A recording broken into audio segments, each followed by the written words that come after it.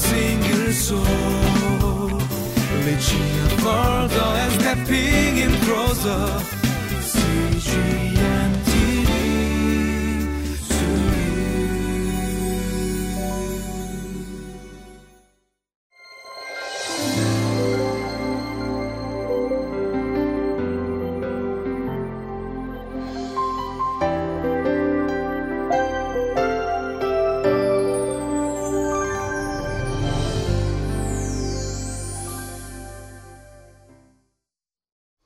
Welcome to Living Life.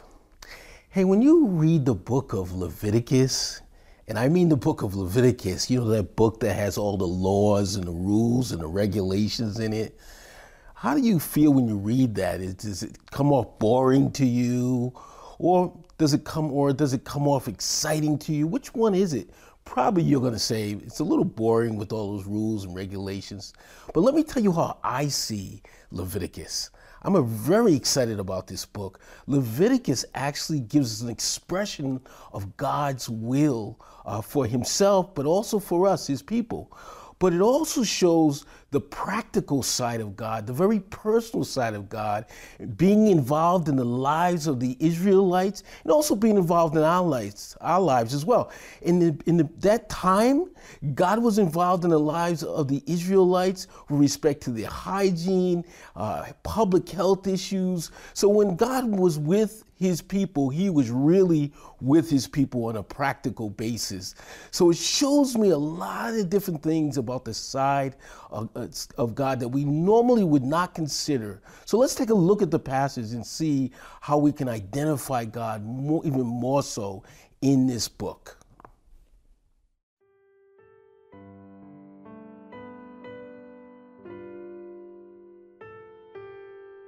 Leviticus chapter 14, verses 1 through 20. The Lord said to Moses, "These are the regulations for any diseased person at the time of their ceremonial cleansing, when they are brought to the priest. The priest is to go outside the camp and examine them. If they have been healed of their defiling skin disease, the priest shall order that 2 live clean birds and some cedar wood, scarlet yarn, and hyssop be brought for the person to be cleansed. Then the priest shall order that one of the birds be killed over fresh water in a clay pot.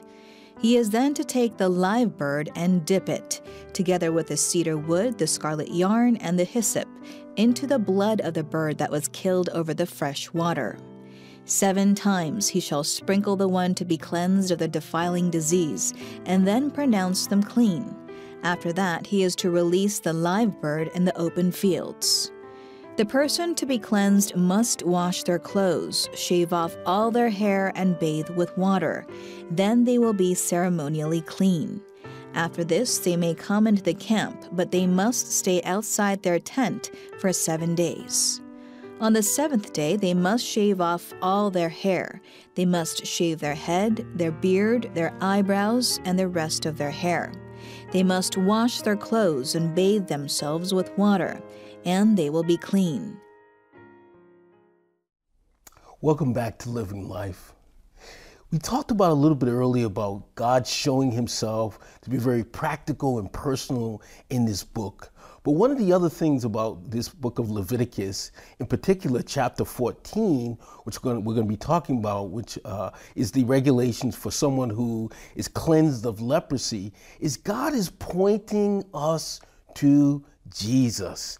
We can see, if we look close enough at the clues, we can actually see the foreshadowing of Jesus Christ, who would come later to be our perfect, once-for-all substitute for sin. So in the beginning of this particular chapter, we see a leprous condition, which is needs cleansing.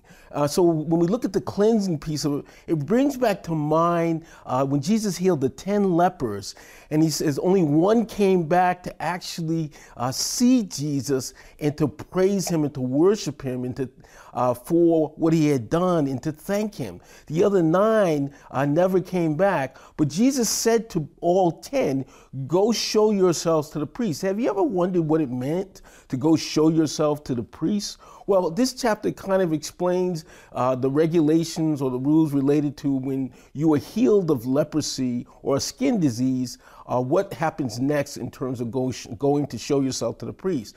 Well, first of all, the lepers, as you know, were isolated from the community. They were outside the camp. And when one leper or many lepers felt that they were healed, they would call the priest to come and examine them. The priest could not examine them inside the camp or the community, but he had to go outside the camp or community to examine them. And the priest felt that they were healed after examining them, because the priest in those days was, in a sense, acting in some ways like a physician in terms of diagnosing the condition or even their prognosis in terms of their condition. In this case, if he diagnosed that they're healed, then he must go through a purification ritual, which fully brings them into a cleansing position, in a cleansed status. The first thing that happens essentially on day one is what's called a two-bird clean scenario or ritual. In that scenario, one bird is killed and the other bird lives.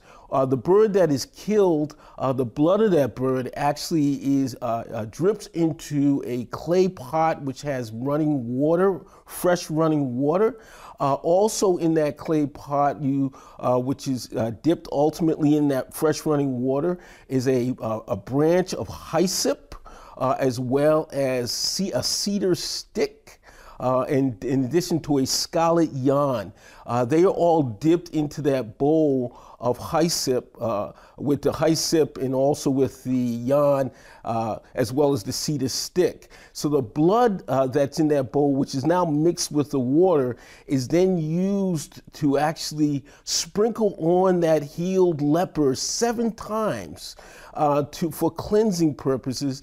And then the actual bird, the live bird that is alive, is dipped into that same water blood mixture along with the hyssop and the scarlet yarn and the cedar stick. The bird is then released outside the camp. It's almost symbolic here, as the bird is taking the sins of that healed leper away. And the bird that was slain originally is almost symbolically saying this bird was a substitute for that healed leper who escaped death by being healed. So the second feature of that process is, once all of that happens, then that leper actually can return to the community after he bathes and after he shaves his hair and also receives a cleansing. He can return back to the community, but he cannot enter his tent for 7 days. After that, he then goes through the procedure of shaving his hair, bathing again, and not just his hair, but also his mustache or his beard or his eyebrows, all parts of his hair, kind of like a baby which has no hair, kind of symbolically as almost like a rebirth situation. On that seventh day, he can literally return back to the tent. But on the 8th day, which many times we consider biblically, we look at the 8th day as a day of new beginnings. He then brings 4 sacrifices for 4 mandatory offerings. He brings 2 male lambs and a ewe lamb to engage in a guilt offering, a sin offering, a grain offering, and a burnt offering.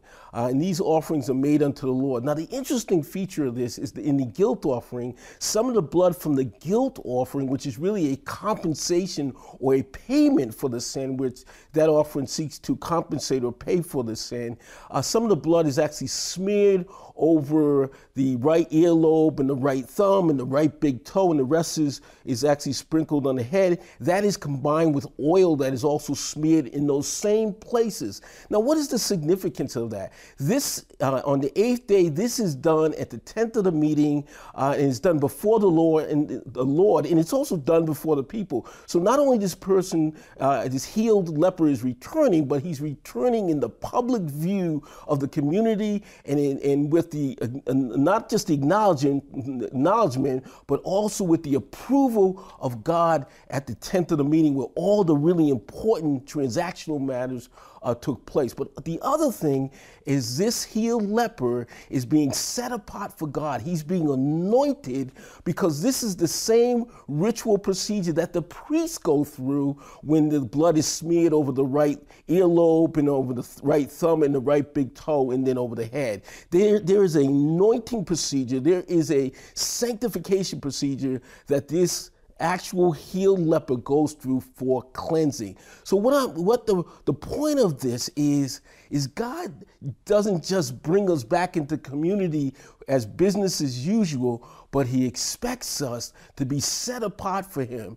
And that when our ears are smeared and anointed, it's that we might hear the word of the Lord and respond to him. And when our right thumb is smeared and anointed, that we might do for him. And when our right toe is anointed, that we might go to the places that he would desire for us to go. And when we are anointed, when the oil is given to us and flows over our head, that we might go and our thoughts might be his thoughts, and that our mind might be his mind, and our attitude might be the same attitude as Christ Jesus.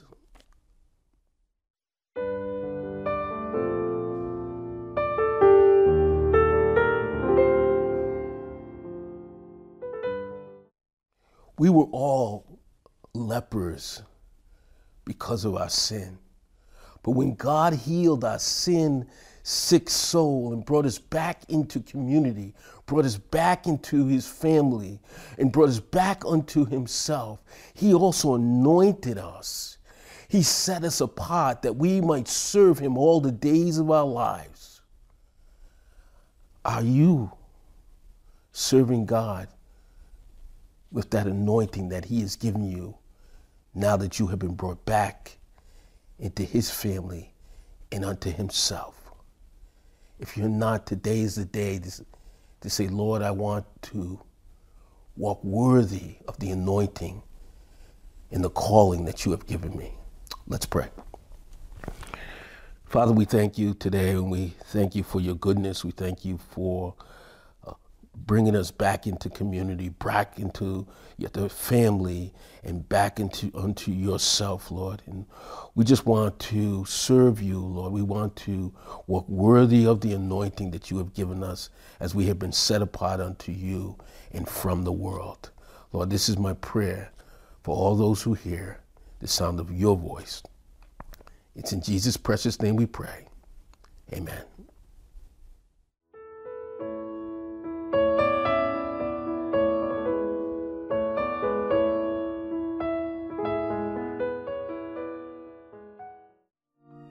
이 프로그램은 시청자 여러분의 소중한 후원으로 제작됩니다.